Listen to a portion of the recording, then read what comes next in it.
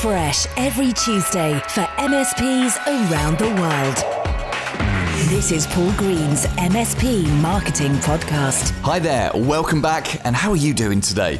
Here's what we got coming up in this week's show. Pricing is the single most important decision any business will make. It's the difference between companies that are knocking out of the park and those that are struggling to survive. I'm also going to tell you how you can get a free copy of my book on MSP marketing. I'll tell you about that later in the show, and we'll be talking about how to stop your staff making the same mistakes over and over again. Paul Green's MSP Marketing Podcast. But let's start this week by talking about something called the happy balance.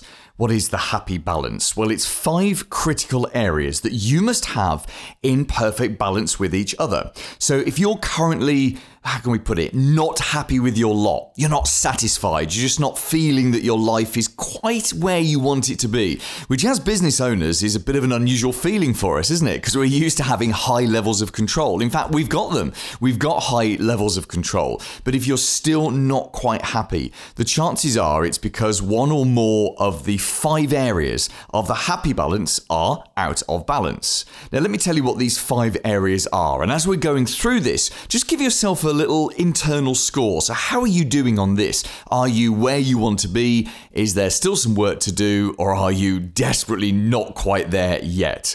So the first of the 5 areas of the happy balance is cash.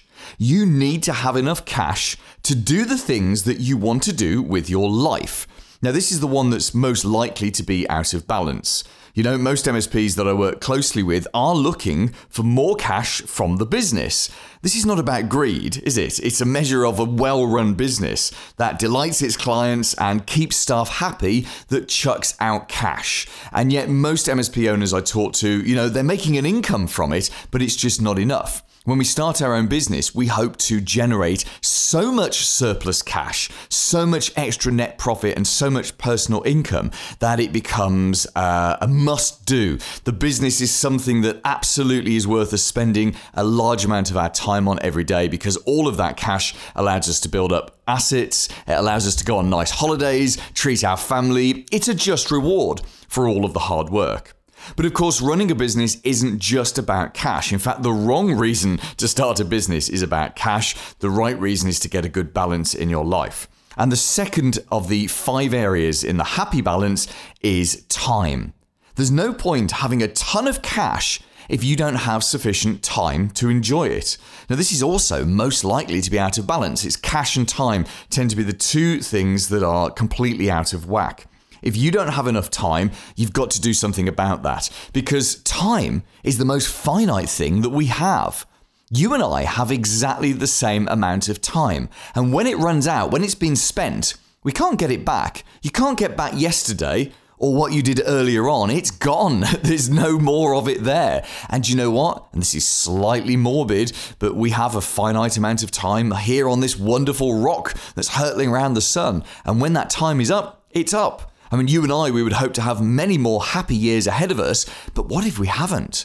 This is why it always baffles me when people waste their time. Time is so precious, the most finite thing you have. Now, if right now you don't have enough cash and you don't have enough time, the way to get started with this is to start tracking your time. You'll have heard me talk in the podcast in recent months about something called Timula.com, which is a physical time tracking device that I like to use. In fact, we had Manuel Brucci, the founder of Timula. He was on the show a couple of times in the last few months. I found that a great way of tracking what you're doing with your time, which I think is the first step in figuring out how you can improve your time management. Actually, I have read that time management is a myth. You can't manage your time. All you can do is just make sure you use it in a better way. You, me, and multi-billionaires like Jeff Bezos, Elon Musk from Tesla, all the guys like Mark Zuckerberg, we all have exactly the same amount of time. It's just they do different things with their time compared to you and me. So if you haven't got enough time, start tracking it and then use that information that you've gained from the tracking to change things, to put in place different ways of how you use your time. This is where my favorite acronym DOA comes into play. DOA doesn't stand for dead on arrival, unless you're trying to do everything yourself. It stands for delegate, outsource, automate.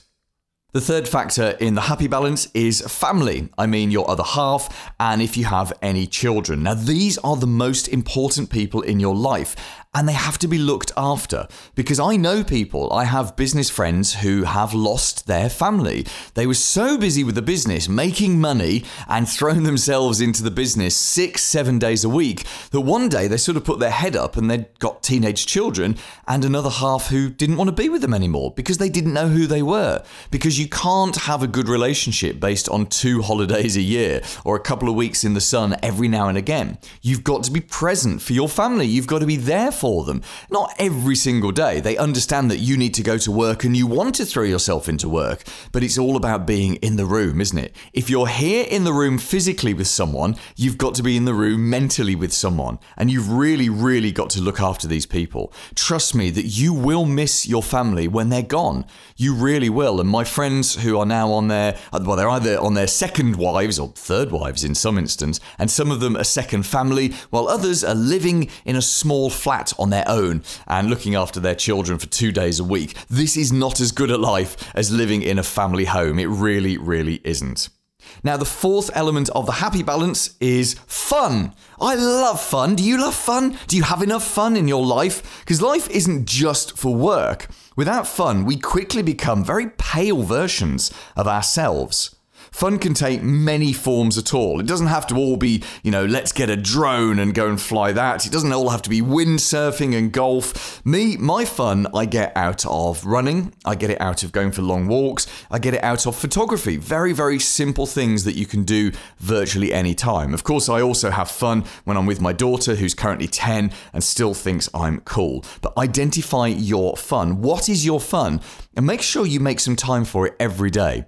I think if you go any day without fun, it's rubbish, isn't it? In fact, just before recording this podcast, I've just took my daughter to school and we were having such great fun in the car singing along to one of our favourite songs. It's from Frozen 2, from the film. Such a ridiculous film, that. And yet we love watching that film and we were really belting it out. The music was on loud, I was singing loud, she was singing loud. What an amazing thing to do. Oh, and when she gets back from school tonight, we're going to do a cool thing with some popcorn. I'm going to get her to lie on the floor with her mouth open and I'm going to see how far away I can get some popcorn, like throw it into her mouth. It's going to be 10 minutes at the end of the day. She's going to love that. It's going to be one of the highlights of her day. And do you know what? As I'm talking about it, I'm thinking that's going to be such great fun. So far we've then got 4 areas of the happy balance. We've got cash, we've got time, we've got family, we've got fun. There's one more. It's meaningful work. Now, you and I, we know about this one, don't we? Because people like us, we need to work. I don't work because I want to. I need to do it. I took 6 months off 5 years ago when I sold my first business. And the idea of 6 months without anything, with no responsibility or anything, it feels amazing when you think about it. But let me tell you, it was awful, just awful. I got so bored. I was taking on little bits of work where I could, getting consulting bits and bobs. I ran an SEO company for my friend for 6 weeks. It was just awful. I was doing anything I could just to keep myself interested. And that's why I had to start what is now this business, because I was so bored. I had to give myself something to do. I had to almost give myself a purpose. People like you and me need to make sure that the work we do is meaningful. So find your definition of meaningful and then alter your working day, whatever you're doing right now, so you spend the majority of your time doing work that matters, and let DOA, delegate, outsource, automate, send the work that you do that doesn't matter, that isn't meaningful, send that off to other people to do it for you. Here's this week's clever idea. There's something unique that we as business owners seem to put up with more than many other business operators would do. And that is our staff making the same mistakes again and again and again. And when this happens, do you know, actually, and this is kind of tough to take, but it's more about you than it is about them. When you allow your staff to repeatedly make the same mistakes, it's a reflection of you and your leadership skills. Now, please don't be offended or indeed threatened by this. I'm not intending to offend you. I'm not intending to make you feel uncomfortable. This happens to all business owners. Because as much as we'd love to, we can't control everything, can we? My goodness, we'd love to. Wouldn't we love to clone ourselves? But we can't control everything all of the time. So as our business gets bigger and bigger, and we need to bring on board more people, we need to put in place 5 elements to ensure that things are done the way that we want them to be done. So if your staff are making lots of different mistakes, then here are the 5 elements to focus on to stop those repeat mistakes from happening. And the first of them is simple. It's to build systems, lots and lots of systems. Go and get this book, The Checklist Manifesto by Atul Gawande, the best book I've ever read about systemizing your business. Well, that and Built to Sell by John Warrillow, both great books about why and how you should systemize your business. But for every repeat task you have, there should be a system or there should be a checklist, no matter how frequently or infrequently it's repeated. In fact, you do this with your technical work, don't you? You use IT Glue or IT Boost or some other kind of system. You seem to systemize everything that happens in the technical side, but do you systemize the marketing stuff? Do you systemize the basic operations of the business? Do you systemize how you want the phone to be answered? All of these things can be systemized. And in fact, here's a third book to read for this kind of thing. It's called The E-Myth Revisited by Michael Gerber. And one of the things he talks about is putting in place an operations manual. You look at your business as if you were going to franchise it. You're not going to, of course, but if you were to sell it as a franchise, all you'd be able to sell is the brand and the operations manual. Here's how we do things in this business. Well, you're not going to franchise your business, but you should still build an operations manual. So the first thing to look at is systems. The second thing to look at to stop your staff making mistakes is training. Give formal training to your team on how to implement the systems, because you can't just write it down, stick it in OneNote, give it to them, send them a link and say, here you go, this is how you systemize the business. You can't do that. It's got to be more clear to them on this. It's got to be utterly clear in their heads what victory looks like. They've got to understand exactly what you are looking for, otherwise they won't be able to give it to you. So you need to train them on this. Now, you could do this very simply by having a weekly training session. You simply get all of your staff together once a week and you run through a system. And just make sure that you're not telling them how to run the system. Give them copies of the system in advance and get them to talk it through. Get them to discuss what success looks like, what failure looks like, how they would implement this system, and some of the ways that they would make their lives easier. Going through this on a weekly basis with your staff and picking a different system every week is a great way of getting everyone on board. Now, the third thing you can look at, which actually goes hand in hand with training, is regular coaching. And I suggest that you have a one-to-one with every member of your team at least once a month, ideally every 2 weeks or even weekly if you can manage it. Now, regular one-to-ones can pick up small problems and they can keep your staff on track when the effect of the training starts to wear off. Because we all know that not all staff are the same. You have some great staff, you may even have some terrible staff, and then everyone else kind of sits in the middle. Side note, if you have terrible staff, fire them! What is it that you're waiting for? Just get rid of them. You shouldn't be scared of bad staff leaving. You should be scared of bad staff staying. Anyway, I digress. One-to-one coaching can help you to bring up everyone's performance. So your good players, your best people, they perform even better. And your average people, they kind of up their game and they get better at what it is that they're doing. In fact, those two things, training and regular coaching, are a dynamite combination for improving every single member of your staff. Then another factor is to have an environment of excellence. If you tolerate poor performance from even one person, do you know it sends the wrong message to everyone? And this includes your own performance, by the way. If you break your own systems and you don't follow your own operations manual, guess what? Your staff are going to look at you and say, hey, mummy or daddy, because they're like children, don't you? And they see you as mummy or daddy. And they'll say, hey, our parent, they don't follow the operations manual, therefore we don't. It is like children, like real children. Children are more affected by what you do or what you don't do than what you say. And staff are no different. So we've had 4 of them so far, 4 things to help you stop your staff from making the same mistakes over and over again. We've had systems, training, coaching, and developing an environment of excellence. The final one is to take action on poor performance. We also call this the crunch meeting. Now, to maintain an environment of excellence, you've got to take action on poor performance. And the most appropriate way to do this is through those one-to-ones I was talking about. Sometimes, though, you do need to escalate things and make your people realize, especially your poor performers, realize that this is getting serious now. This is getting urgent, and they need to change or it's going to affect their job. Now, of course, always get HR advice before a crunch meeting, but this is a good phrase to use with people. If you were in my shoes and these issues kept occurring, what would you do? Listen back to that. This is such an important one. This is what you say to them. If you were in my shoes and these issues kept occurring, what would you do? And then, of course, you stay silent for as long as you can after asking this question to force them to answer. Do you know you owe it to them that they get scared from that question? You really do owe it to them, because that could be all it takes to force them into action. And I think your worst performers, they need to know that they are a bad performer, that they're a poor performer. We owe it to them to make sure that they know that their performance is not good enough so that they have a chance to do something about it. I think one of the cruelest things we do as business owners is fire poor performers without ever really telling them that their performance wasn't good enough. Some of them are going to be repeat offenders. They'll never be good performers in the majority of the jobs that they have. But most people aren't like that. And I think you've got to give people a chance, but they need to know where they are. They need to know that they're not quite performing as well as you would like them to be.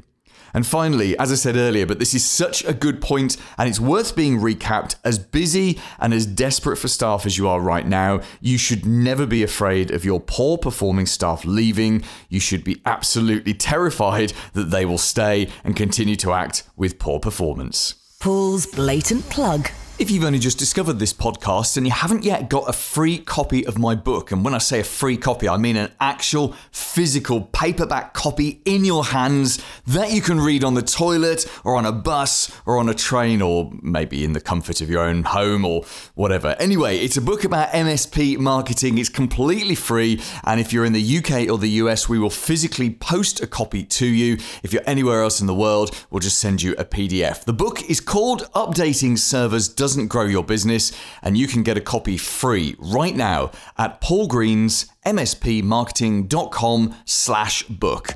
The big interview. Hi, I'm Stephen King of GrowthForce, and we are an outsourced accounting department over the web for managed service providers and service businesses to help them run better, grow faster, and make more money. Now, Stephen, I know that you work with a lot of MSPs, and when we were just chatting before this interview, you told me that of the MSPs you've looked at, people are either doing very well or they're struggling, and there's almost nothing in the middle. What are the factors that affect whether someone is doing very well or they're struggling right now? It's really interesting. The big difference is the ones who have their fingers on the pulse of their numbers and are making data-driven decisions are the ones that are killing it. And so what are those numbers? Pricing is the single most important decision any business will make. It's the difference between companies that are knocking out of the park and living that entrepreneurial dream and those that are struggling to survive. And what we suggest is, MSPs are all about seat licenses, right? And cost per seats and revenue per seat. And so you want to look at unit economics. A unit is whatever appears on your invoice. How many seats are you offering? That's usually for an MSP, that's their unit. The economics is how much revenue do you get per seat, which is easy to calculate, right? You're billing on your invoice and you can see it. But you have to match that with the costs of each seat and be able to see what's the real margin on each seat. And that's hard because, when you're in a help desk, you've got a lot of different clients that you're working on and you're spreading your time really broadly. But if you look at it from a macro perspective, what's important in trying to figure out how to price that seat, you want to look at how many seats do you expect to sell for the year? Meaning how many at the end of 2021, how many seat clients billings are you going to have? And then look at how much profit do you expect to make at the end of the year? Start with profits first. And then that'll tell you how much profit do you need to bake into your pricing on a seat. Then the next step is do the exact same thing for your overhead. We just looked at a $10 million business, had $3.5 million in overhead, just round numbers. They got 10,000 seats. That's $35 a seat. Well, when your sales rep comes in and says, I'm in a competitive bid here. If I can give you a 10% discount, we can close this. Instead of just making a gut decision, if you make a data-driven decision, you look at it and says, well, if I give a 10% discount, that's going to come all out of profits, and I'm not going to reach my goal at the end of the year. So what you've said there makes perfect logical sense, and yet the vast majority of business owners don't think that way. So why is that? Fear. First off, I see a lot of business owners who don't want to look at the numbers, especially when they're bad. There's a subconsciousness of, if I can sell my way to profits. That's the single biggest mistake I see. There's 3 drivers of profitability. You have to grow the top line.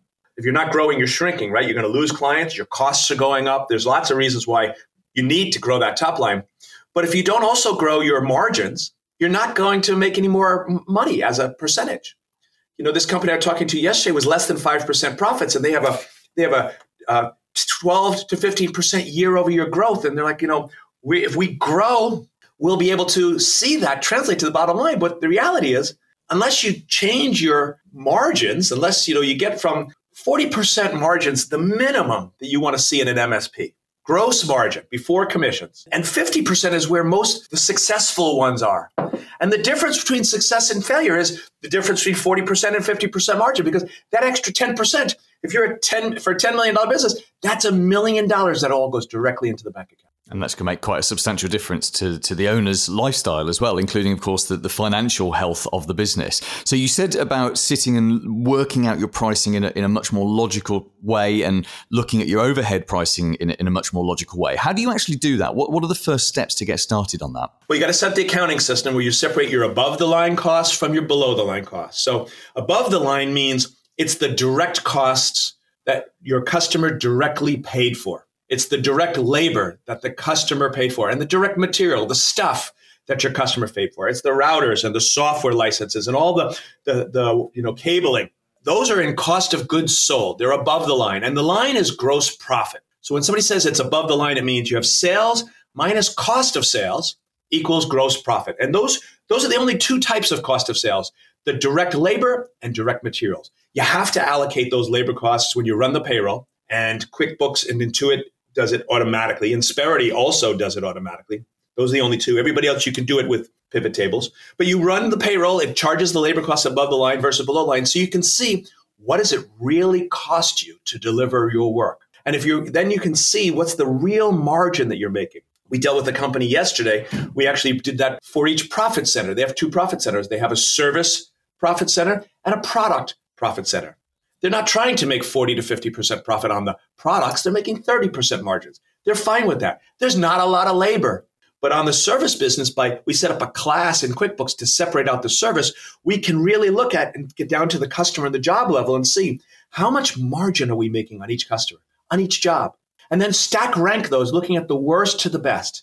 You want to make sure that every one of your clients is covering its share of the overhead and contributing its share to the profits. Because if you want to, they're a $10 million business, they want to go from less than 5 to 10% profit. That's $1 million in profit. You have to make 10% profit on every job, on every seat. And if you have, each one of those seats has to cover its share of the overhead. So the first step is to separate those above the line direct costs from the below the line, the indirect cost. And indirect is basically overhead. It's the accounting, IT, HR. It's the stuff that the customer is not directly paying for, your rent, your overhead. It also includes your sales. Sales is not what the customer paid for. Sales created an opportunity for you to deliver services that somebody else is going to deliver. And so you keep those sales costs below the line, but you track the commissions, the variable part of that overhead, to the customer. And now you can see the net contribution margin that each customer contributes. And that's how you evaluate, am I serving the right people? This company we talked to, he said, you may end up being better off as an $8 million business, and you might have 15% profits. Because the top line isn't what matters. It's not how much you earn, it's how much you keep. That's so true. And that's something that when you're an MSP owner, and you're, particularly if there's only perhaps you and a bunch of people helping you, it's so easy to lose track of that, isn't it? It's so easy to be caught up in the day to day and to not look at the business with that analytical mindset. I'm guessing that's where a good, are you a CPA, Stephen? Yes, CPA, 36 years, yeah. Okay, so CPA for my UK listeners is an accountant, a certified practitioner accountant, is that it? Chartered accountant. Chartered accountant. I'm glad one of us knows what the acronym stands for. But is that something that you can rely on your accountant to help you with, or is that something that really, as a business owner, you've got to learn this skill set yourself, this way of strategically looking at your figures? It's not really a public accounting function. A public accountant focuses on compliance. They're going to make sure that the taxes are done right. They're going to make sure that the bank is getting the reports that they need to give you a line of credit. They're going to make sure that, if you got to go through any audit, the sales taxes and all the other things are going to get compliance is going to be taken care of. What this is, that's financial accounting. This is what we're talking about today is management accounting. And this is typically done by an outsourced CFO or an outsourced controller. There are CPAs who offer that service, but you want to ask them, do they do management accounting? Are they going to help you understand your unit economics, the profitability per seat? And it's important to have somebody who specializes in the MSP world because it's different.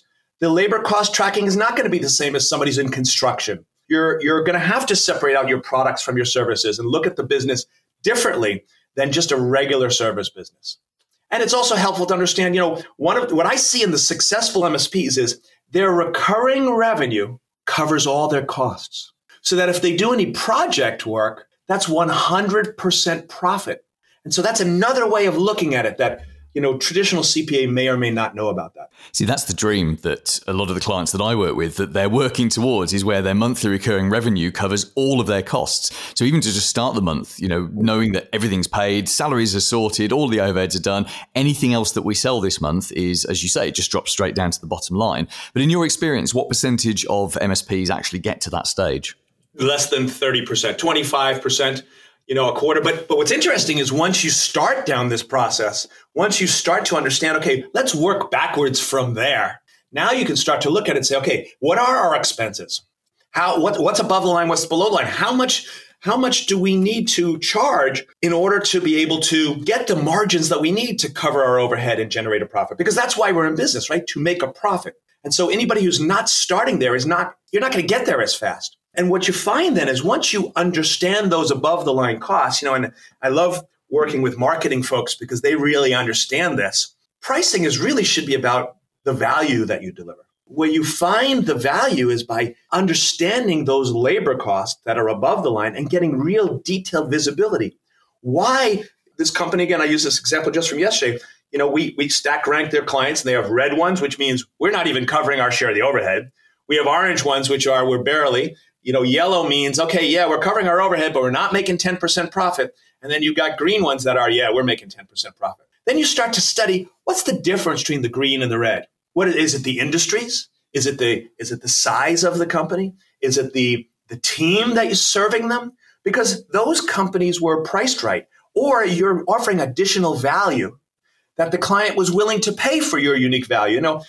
We have an MSP that specializes in healthcare. We're in Houston, Texas, right? The healthcare capital of the United States. They're able to charge what they're worth because they're adding specialized value. And you have to figure out who is your ideal client profile? Who is the ideal client where you can differentiate your services to be able to charge what you're worth? The riches are in the niches, right? If you can't figure that out, you're going to be struggling and you're going to have less than 5% profit because it's hard to differentiate when you're just a commodity. Completely agree with you. And I've never heard the phrase, the riches are in the niches. I'm going to steal that. Give that 3 or 4 weeks and I'll be trotting that out on the podcast as if I was talking that myself. But no, I completely agree with you. If you're just another business, another MSP, from a marketing point of view, you're in competition with everyone else. And as you say, from a customer point of view, how do you add that extra value? And certainly the MSPs that I'm working closely with, I've encouraged all of them to go off and find themselves a niche or a niche, as we call it in the UK, or a vertical.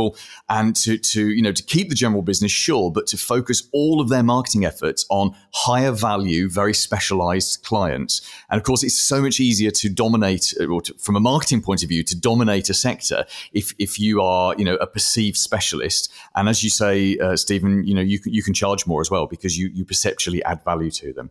Stephen, tell us a little bit more about your business and how we can get in touch with you.